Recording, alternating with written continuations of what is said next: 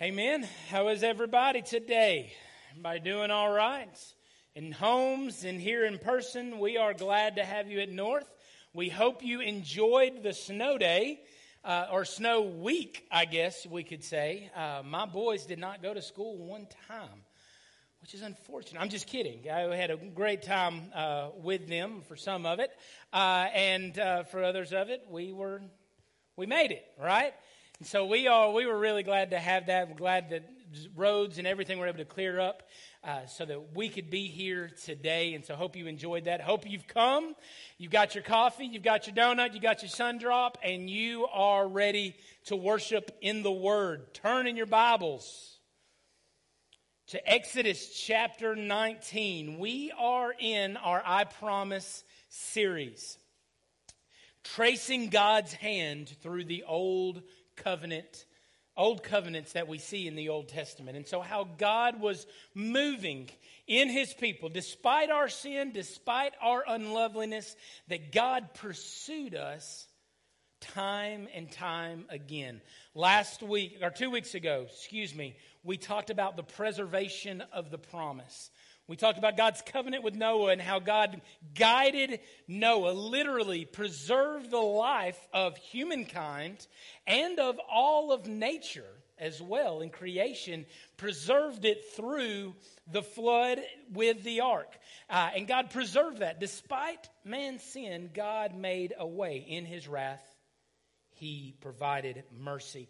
Last week, we talked about the people of the promise. We talked about Abraham, and through Abraham's seed, how all the nations of the world would be blessed. And this was an everlasting covenant. This was a covenant that could not be done away with. It could not. It was everlasting. The promises would stand forever, even if people would take a trip outside the blessings of those covenants through their obedience. But this week, we learn the point of the promise. The point of the promise. What is the purpose for God's covenant with Moses? And I'm going to be honest with you guys. The reason why we're talking about the point of it is because we ain't got time to talk about the detail of it. All right, we're talking about 20 plus chapters of law. In fact, what we read and where Israel is, they will spend their time there until Numbers chapter 10. So really, we're talking about all of Leviticus. We're talking about the entirety of Exodus after Exodus 19, all the way up into Numbers chapter 10. So we're talking about a massive chunk of the Scripture. It's why the law, the Torah, is called the Torah. And so we'll be looking at that, but we want to drive home the point. Why is it that God would make this covenant with man? And so to illustrate that, I have a game that we're going to play. All right? I did not communicate with him this to him well this week, and he was gracious enough to do this on Friday or Saturday. Friday? Yesterday. Okay. I had planned to do this the whole time, and I just didn't. He's not bitter about it at all. I had planned to do this the whole time, but we were only in office one day, man. So, come on. But I have this game, and y'all have played this game before. This game is called Spot the Difference, all right, where we'll give you a picture. You've got to study every aspect of this picture, and then we're going to give you a second picture that looks identical with a few changes, all right? And so we want to see how many, and apparently from last service, I found that couples and families are going to work together. So you might as well work together. That's fine because you're going to cheat anyway. So we'll give you grace there, all right? So our first picture is this right here. So I want to give you a few seconds. We'll flip back and forth one time after this, okay? So you'll get a chance to catch as many differences as you can. There's going to be 10 differences between the pictures. I know this is the most random picture ever, by the way, but it was the only one that I felt like you could see. And let me just tell you, I'm standing here before you for the first time with contacts in. I'm officially old, y'all. I got my glasses are coming this week. I can't see. I was recording a video for y'all and for the church website, and I couldn't read the teleprompter. So COVID at least has taught me that I am blind as a bat. So if you can't make that out, I apologize, but track with us anyway, all right? You've had enough time to look at the picture, get all the details, the colors, all the things that are in the periphery, all that good stuff. Give us the second picture.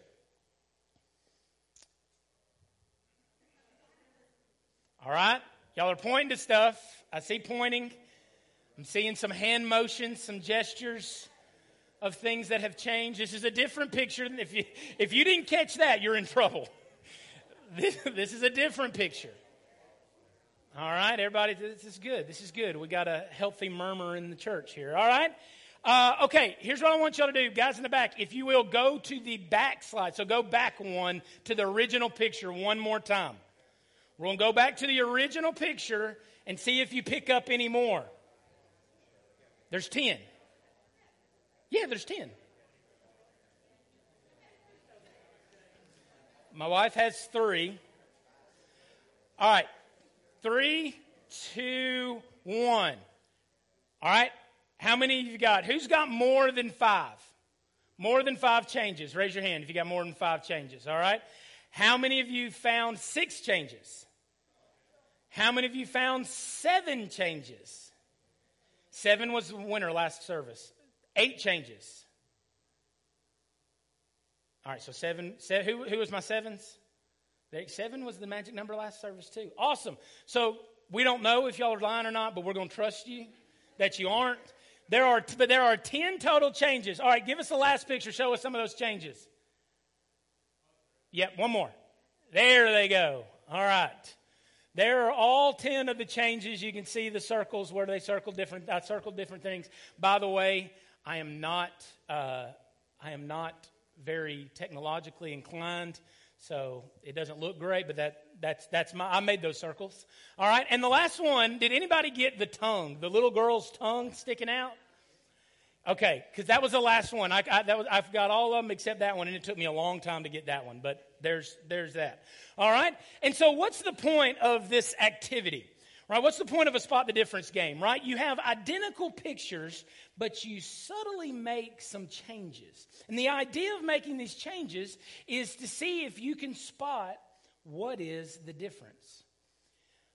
What we see in the law of Moses, if we're not careful, we will take those 20 chapters out of context, and we will say that the point of the Mosaic law is for God's people to abide by rules. But this is not the point of the Mosaic law. And we'll see that in just a moment. But just like you have to pore over this picture, God desires, whether you're Israel way back when or today as a child of God, God desires, because His presence and His relationship is toward you, that you live differently from the world. When the world looks at you, and the point of the Mosaic covenant was when people look at God's people in Israel, they are not to be subtly different, small changes that you may or may not notice, but they are to be completely different than the world and the people groups around them. They are to be different. Why? Because where the presence of God is, there is a difference. And not because God just wants them to abide by do's and don'ts, but because they are God's chosen people. It speaks to relationship over religion. But let's look first at the rules. Number 1, let's look at the rules. This is Exodus chapter 19, beginning in verse 3. And we're going to be everywhere today. We're going to be all over this. So make sure that you got your Bible ready to go. All right? And Exodus chapter 19, verse 3 through 8. Listen what it says. While Moses went up to God, the Lord called to him out of the mountain, saying, "Thus you shall say to the house of Jacob, and tell the people of Israel, you yourself have seen what I did to the Egyptians, and how I bore you on eagle's wings and brought you to myself." He had brought calamity on the Egyptians, that they were defenseless. The greatest military power for at least a period of time were defenseless because they were all at the bottom of the Red Sea. "And I bore you on eagle's wings and brought you to myself." I brought you to myself. "Now therefore, if you indeed obey my voice and keep my covenant, you shall be my treasured possession among all peoples. For all the earth is mine. And you shall be to me a kingdom of priests and a holy nation. These are the words that you shall speak to the people of Israel." He spoke these words to Moses. Listen what happens in verse 7. So Moses came and called the elders of the people, and he set before them all of these words that the Lord had commanded him. And all the people answered together and said, all that the Lord has spoken to us, we will do. And Moses reported the words of the people to the Lord. Even before the law was laid out extensively, the people of Israel said, yep, we'll do whatever it is that God has spoken. Now, this is the second time that God has revealed himself to Moses at this mountain. This is Mount Sinai, as we read about it in Exodus and in Leviticus. But another name for Mount Sinai was Mount Horeb. Mount Horeb was where Moses, in the region that Moses found his wife. After he killed the Egyptian and he fled, Moses went to this region, the Sinai Peninsula region, and he found his spouse. This is also where God appears to him on Mount Horeb, or Mount Sinai, depending on what part of the text you're reading, in the form of a burning bush. And he would explain to Moses his plan for his people that were in slavery in Egypt. And so God would communicate a message to Moses at Mount Horeb. Now, fast forward from that time, by the way, it was referred to in Scripture often as the Mount of God, the mountain of God. And so, but why? Because God met with man. He met with Moses there. So now this is the second message that we get. Remember, the chapter before this, we have Jethro, Moses' father-in-law, who's coming and giving advice on how he should judge and how he should rule in Israel. Well, why is he saying that? Why is he coming and talking about that? Because they're back home. They went past his house, right? And so he joins with them and he gives them advice. And so he's in this region for the second time hearing the voice of God. Having earlier received news of the rescue of God's people, Moses would now receive the religion of God's people. This is the religion of God's people. And so for the next 20 chapters, we have the religion that God provides for the people to live by. Now, in our day and in our context, especially amongst prominent pastors and teachers in this day, religion has gotten a bad rap. Religion is something that we don't want, right? We don't want religion. We want relationship, right?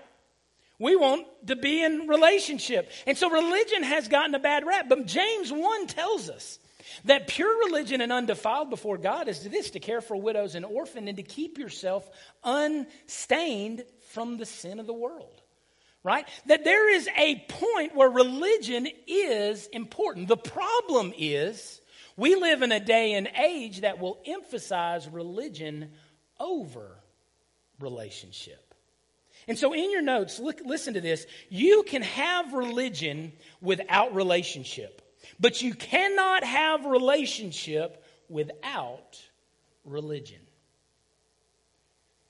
Religion without relationship is legalism. It is a list of do's and don'ts. And sadly, to some, the Mosaic covenant is just a list of do's and don'ts.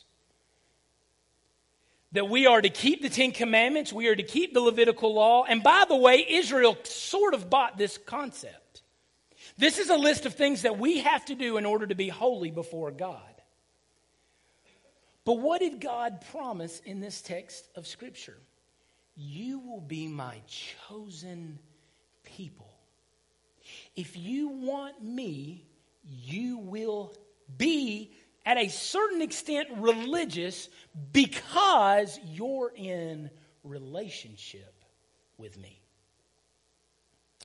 You see, because you can have religion without relationship. You can fake it as long as you want.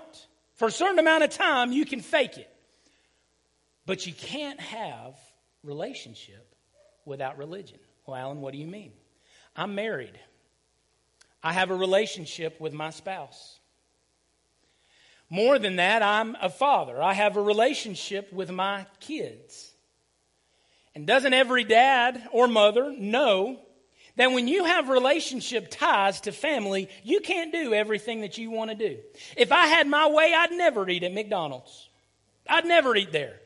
But lo and behold, we go to McDonald's. Why? Because I'm in a relationship with my family, and it affects my religion. It affects what I do. Religion is what is fleshed out on the outside. My family impacts the way that I live my life. I can't do anything. After I get off work, I can't do whatever I want to and come home whenever I want to. Why? Because I'm going to have a ticked off relationship when I get home, right? Especially if I don't communicate it, which is where I get in most trouble. I can't do everything that I just on a whim decide to do because I'm in a relationship, and it impacts what I do. It impacts my actions. It impacts my life. And this is the definition of religion. When we understand religion, we understand what we do or don't do in the context of relationship, it just makes sense. And I'm not a prisoner, y'all.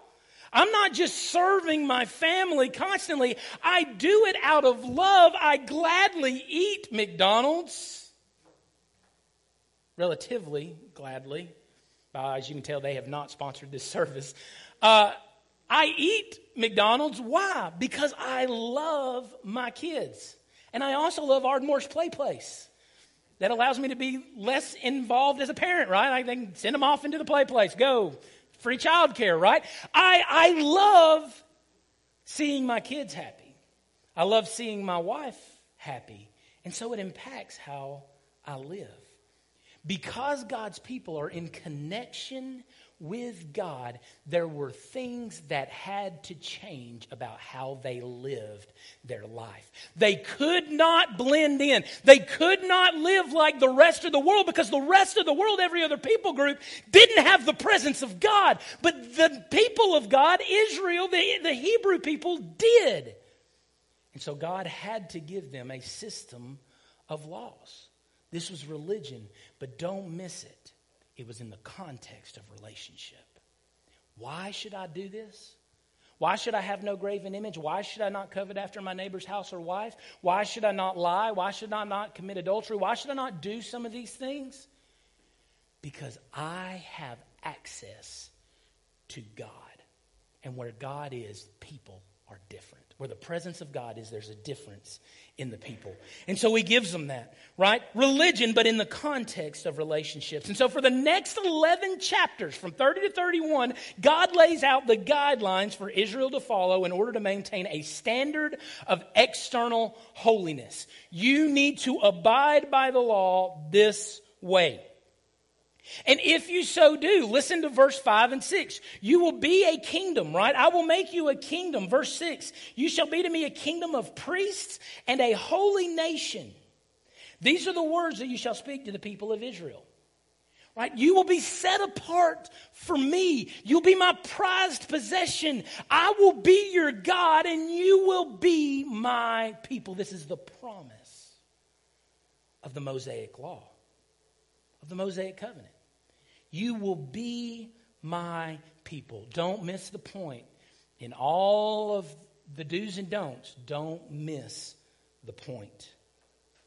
This is very similar terminology that we read in a New Testament context in 1 Peter chapter 2, verse 9. Right? Some of you, by hearing that, knew I was probably headed there. Listen to 1 Peter chapter 2. Now, after Christ, listen to how he one-ups what's going on. He says, but you are a chosen race, a royal priesthood, and a holy nation, a people for his own possession. That it's not going to run the lines of race or of a people group or an ethnicity or a culture as it did in the Old Testament. But you, speaking to the church globally, made up of every tribe, tongue, and nation, you will be a royal priesthood, a holy nation, a people set apart for me. Right? So the blessings of the Mosaic covenant would rise and fall on the righteousness of man. This is why the people of Israel went into exile. Because they did not live up to their end of that agreement, to that covenant. And so they missed the blessing of God. Even though his promise still stood, they missed out on the blessing of God. They forsook him, and we'll talk about that in a moment. They forsook him and they missed the blessing of God, but his promise still stood.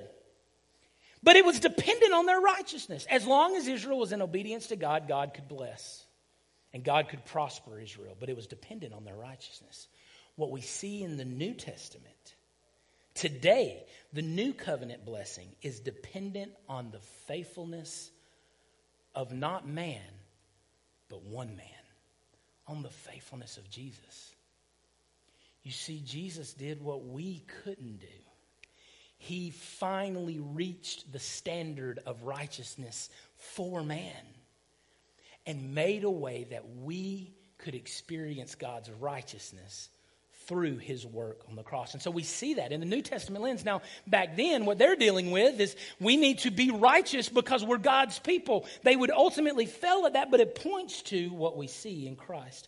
While Christ has fulfilled the law for us, holiness is still the standard by which believers are to live their life. That standard hasn't gone away. We are to live holy. We are to live set apart. But we live so in the righteousness of God, not in of our own works and our own self. And we do it for the purposes of intimacy with God and mission for God. Let's look secondly at the risk. We've seen the rules. Let's look at the risk. This is in Exodus chapter 34. So turn over with me. Exodus 34. Right? Israel didn't take long to blow it. In fact, I didn't incorporate this in the message because I'm trying to shorten it. But the golden calf. While God is still talking to Moses, the people are committing adultery, right? He goes down, he throws down the tablets, he breaks the tablets, and then now in chapter 34, he is remaking the covenant with them. He is reaffirming it and writing it down again. But listen what it says in verse 11 through 16.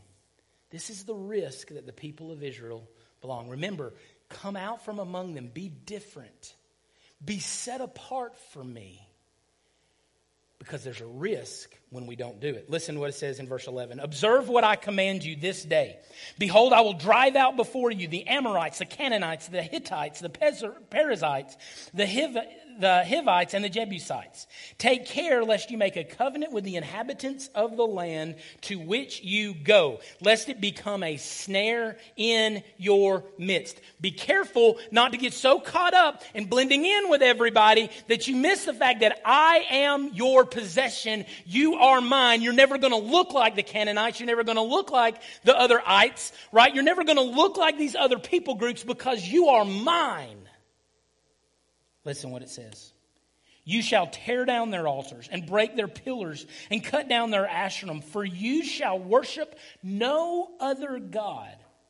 For the Lord, whose name is jealous, is a jealous God. Lest you make a covenant with the inhabitants of the land, and when they whore after their gods and sacrifice to their gods, and you are invited, you eat of his sacrifice. And you take of their daughters for your sons, and their daughters whore after their gods, and make your sons whore after their gods. Now there are some startling things in this text of Scripture. First, I would say, is the idea of the jealousy of God. God, whose name is jealous, is a jealous God. He meant it so much, he said it twice. He said it in a different way. Do you know why he said it both ways? Because we don't really know which way he meant. In the Hebrew, we don't have a clear understanding of what it means for God to be jealous, and his name is jealous. But here's what we do know about the word jealous. We have the word jealous in our vernacular, in our English dictionary, to describe how we respond to others. In our sin, if you are jealous, you are usually insecure, you are usually proud, you are usually trying to get your own way, you may manipulate situations, you may use guilt, and those sorts of things. In our sin, we call that jealousy. The Lord has a word for that as well. The Hebrews had a word for that as well. It's what we see in the 10th commandment. Do not covet The word literally means do not desire, right? Be content with what you have. But the word jealous, as we see it here, only is used 6 times in the Old Testament. It's all in the first 5 books of the Bible, in the books of the law, and it's always relating to God. Jealousy for the Hebrew was a word that you only used in connection with God, because only God can be truly jealous. When we get our desire mixed in, it quits being jealousy and it starts becoming sin, right? But for a Hebrew, for God to be jealous was a different story entirely. It could mean that the Lord's name is jealous. That literally part of who he is, his character, is that he is jealous. But it could also mean that the Lord is jealous for his name. Either way, it is uniquely tied to God and who he is. But it doesn't come from a place of sin or insecurity. It comes from a place of ownership. You are my possession. You are my people. So I have every right to be jealous of you. The Lord is jealous. Jealous is his name. By the way, this is going to be very important when we look at the New Covenant in 2 weeks. Because the New Covenant tells us that God doesn't act on behalf of his people because of all of their good merits and because they've tried really hard and because they have good work ethic that he's going to act. No, he says, you've blown it entirely. It's for the sake of my name that I will act. It's for the sake of my name that I will still bring Messiah, because my name is who I am. And so jealousy, it does not come from a place of insecurity or sin. It comes from the righteousness of God. The closest we could get to it in a human sense is the idea of my wife being mine. Rebecca Ostrisky is mine. So back off, other guys. And as soon as some man starts to make advances at my wife, everyone in this room would know and recognize that I'm justified to really have a problem and be angry about that situation. This is the idea of God and his people. Don't miss the point. You're mine, Israel. You're my people that I have sacrificed, that I will continue to sacrifice, that ultimately I will sacrifice my son for. You're mine. And because you're mine, I have every right to be jealous of you. I desire you. I want you, and with a righteous love. There's other terminology in that passage, isn't there? He uses the word whore 3 different times. And for us, that is startling. Can I tell you, for a Hebrew, it's even more so. If you were startled by that word, I don't like that. That doesn't sit well with me. There is a reason why God used that verbiage. That verbiage is in Hebrew. It's to describe the worst forms of sexual sin that you can imagine. It is used to describe the lifestyle of a lady who is a prostitute. It's also the word that's used for adultery. It's the word that is used for a profession of sin. This word in Hebrew is meant to cause you to recoil. Why? Because Israel, in their blending, in their desire to be like other people in the world, they were not just sinning, but they were leaving the God of their love. The God who is jealous and has purchased them and will continue to redeem them. They've left him and they've played the harlot. They've left him and they've pursued relationship with other gods. In Israel's history, there's not as much reference to times in Israel's history where they didn't worship God. It's just that they created a Heinz 57 religion where they worshiped other gods. And in your worship of other gods, there is no worship of the God. Because God, jealous is his name, and he is jealous for us. He's our possession. And so this is what he's speaking of. And so when we pursue familiarity with the world, when we seek to be the same as the world, we are committing idolatry, we are committing adultery against the God of our love. And we're wandering outside the bounds that he has for us. For the Israelites, this meant the destruction of entire people groups. The Canaanites, the Hivites, the Perizzites, all the ites that lived in that region were to be destroyed. And if we look only at that, we'd go, man, that's rough. But what was God doing? He was calling out his people. Why? For a purpose. What was the purpose? Back to Abraham. Abraham, through you and your seed will all the nations of the world be blessed. Ultimately, Israel would bring about the coming of the Messiah. He would be born a Hebrew, right? And so that he was protecting his people so that his people would one day be able to bless every tribe, tongue, and nation. Be separate from them. Israel, in your notes, Israel was called to separate, to bring Christ to people. We have to literally get the physical Jesus to the people. And the only way that happens is if we are, as God's chosen people, live a certain way as his possession, leading us to the Messiah. The church today is called to separate as well. But rather than to bring the Messiah, because we live in light of the Messiah, we are called to separate, to bring people to Christ. Matthew 5, let your light so shine before men that they see your good works. They see the difference in you and they glorify your Father in heaven.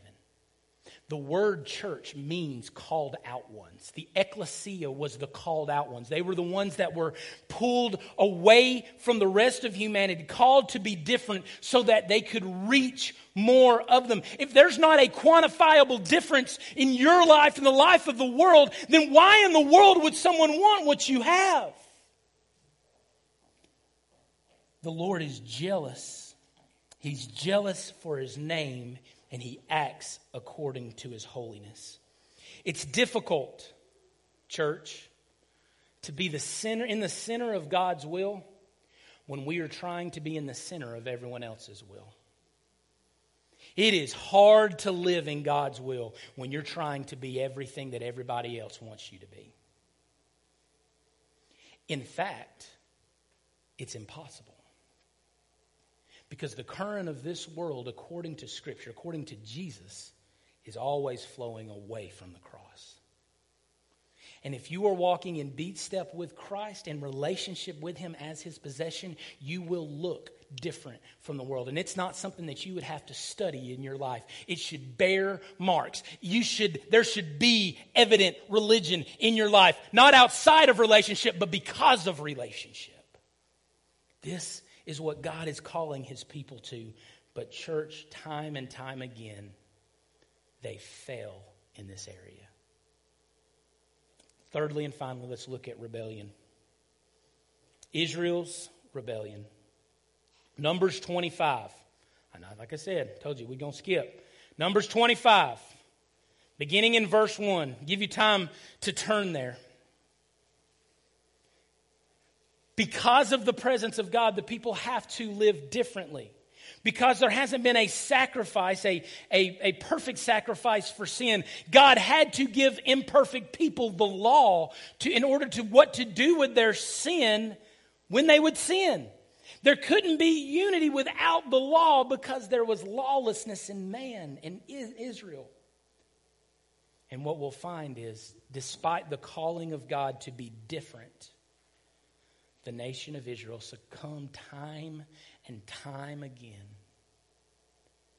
to the wooing of the world. Let's look at the first one. Strike one, this would be. This is before Israel even came into the promised land. They were still wandering in the wilderness.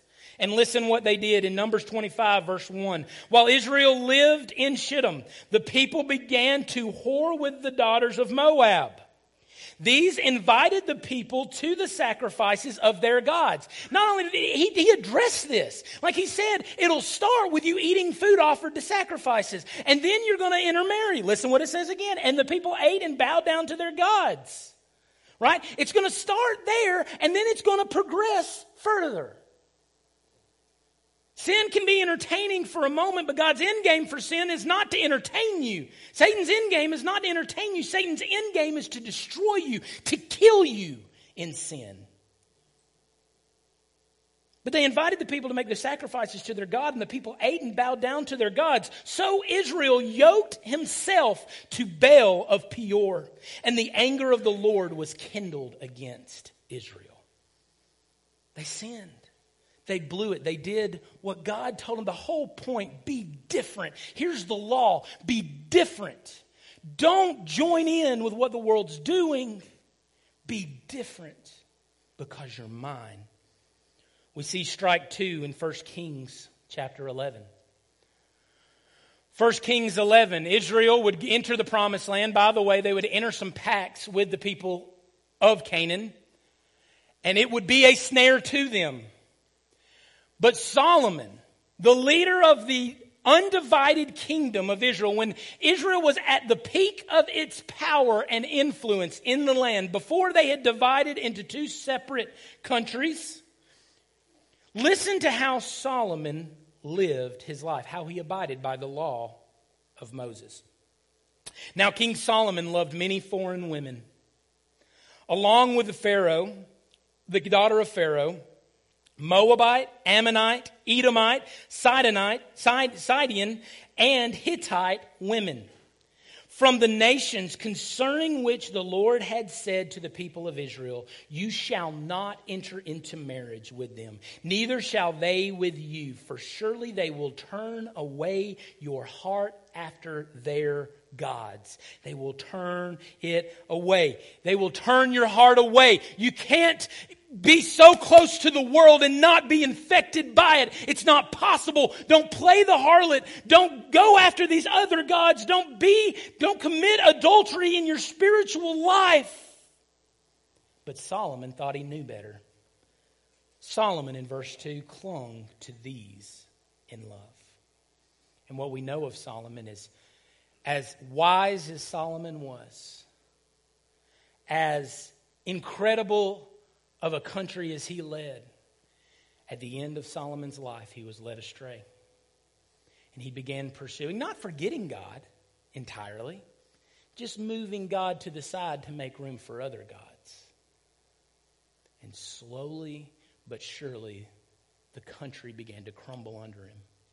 Why? Because God can't bless disobedience. So that was as an independent nation. They had received the promise. They were in the promised land functioning, and they forgot God. But there's even a strike 3, y'all.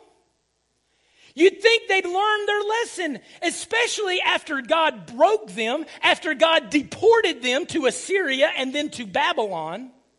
You would think they would have learned their lesson. But this, in Ezra chapter 9, we have insight and peeking through the mirror of the glass of what Israel was like after they returned from Israel, or returned from the exile.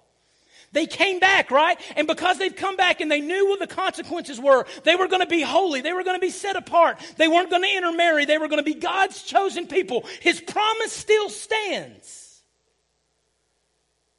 That's not what they did. Ezra 9, beginning in verse 1. After these things had been done, the officials approached me and said, the people of Israel and the priests and the Levites have not separated themselves from the peoples of the land with their abominations. From the Canaanites, the Hittites, the Perizzites, the Jebusites, the Ammonites, the Moabites, the Egyptians, and the Amorites. For they have taken some of their daughters to be wives for themselves and for their sons, so that the holy race has mixed itself with the peoples of the lands, and in this faithlessness the hand of the officials and the chief men has been foremost. They said the leaders are the worst ones. Thinking themselves greater than the commands of God, they chose rather to identify with the world And in so doing, they forfeited the blessings of God as laid out in the covenant.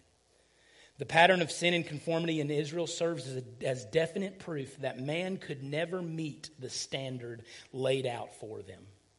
Israel couldn't do it, but I don't know if you hadn't thought about it. That sounds familiar, doesn't it? What Israel did sounds familiar. That us who are called to be different spend most of our life trying to blend in and be like everyone else. We don't see the merit of being God's possession. Instead, we try to live into the current of this world. And so the Mosaic covenant leads us with a tension that leads to the anticipation of one who would achieve ultimate holiness for man. In your notes, you cannot live commissioned and conform to the world at the same time. You're either going to be commissioned to the world or conformed to the world. One of my life verses, Romans 12, verse 2. Do not be conformed to this world, but be transformed by the renewing of your mind, that you may prove what is the good and acceptable and perfect will of God. You can prove it to the world through how you live your life differently. Again, not trying to reach a physical Messiah, but to bring a people to the Messiah. As the very name church implies, we too, as the body of Christ, are called out from the world as God's possession. That hasn't changed. If you have a relationship with Christ, you're called out to that standard of holiness. Because holiness has already been achieved by Christ. Our mission as the New Testament church is not isolation from the nations, but evangelism to the nations. This is all in light of what we see in Christ. And so what about you? Has God called you out from the world? He's not called you out so that you can do a bunch of things for him or not do a bunch of things, trying to be a good old boy or good old girl. He's called you to relationship. And that relationship changes everything. Would you bow your head and close your eyes? God offers this relationship to you. Whether you're watching online or you're here in person, God offers this relationship to you today. You can be united with Him as His possession. The Bible says if you confess your mouth that Jesus is Lord and you believe in your heart that God raised Him from the dead, you can be saved. Jesus doesn't argue how good you are. The cross stands as an example to our sinfulness. Christ has already done the work of righteousness for you. You've blown it. You've sinned. We all have. All have sinned and fall short of the glory of God. But if we will confess our sins, He's faithful and just to forgive us of our sins and cleanse us from all unrighteousness. It's 1 John 1. Would you confess your sins to Him? If you desire a relationship with Him, He desires one with you. Would you respond to that invitation? We've got counselors that are here in this room would love to talk to you about how you can know that you have that relationship with Jesus. That connection with Him. You can be that royal priesthood, that holy nation set aside for Him, not through your own righteousness, not through observing the law for yourself, but because He is the fulfillment of all the law. He offers life through His Son. And so if you're here and you haven't made that decision, and don't let this invitation slip by without talking to someone. I mean, find this center aisle. Come find myself, one of these counselors. We'd love to talk to you about the decision that you need to make for Christ. Maybe you need to do business with the Lord in another way. Maybe if you know that you're a child of God, but you know that you've been living and walking in a guilty distance from Him, maybe you need to respond. This invitation is for you as well. Maybe you need to make even your seat an altar, and you just need to pray and cry out to God, confessing your sins, repenting of those sins. begin walking in step, separated, different from the world than where you have been. He offers that as well. Any decision that needs to be made, I want to invite you to do that today. Maybe you need to join Lindsay Lane North. You need to join us in what God is doing here. We'd love to be that accountability for you.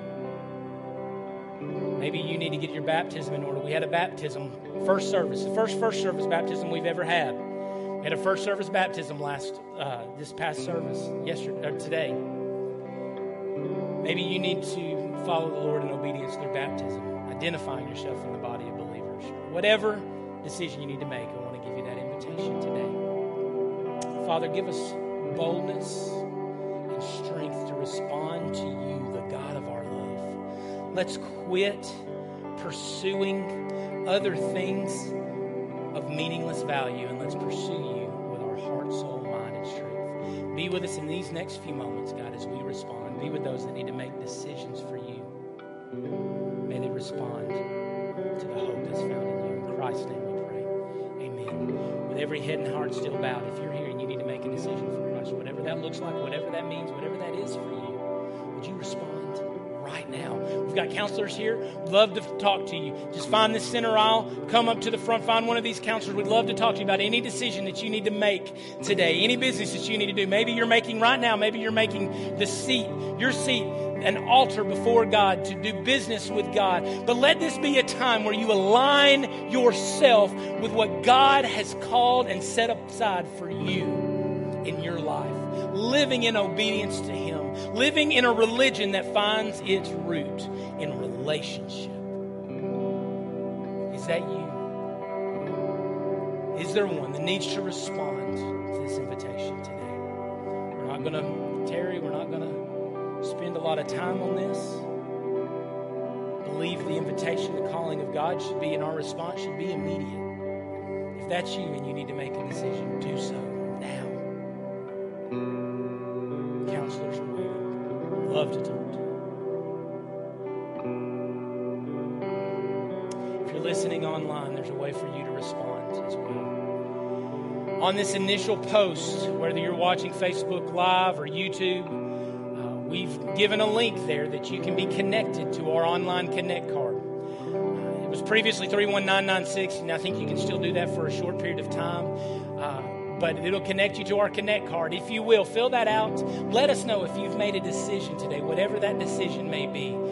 For those of you that are here in this room and for whatever reason maybe didn't respond but made a decision or would like to talk to somebody about making a decision, you can do that through the Connect card, the physical Connect card you got when you came in today in your bulletin.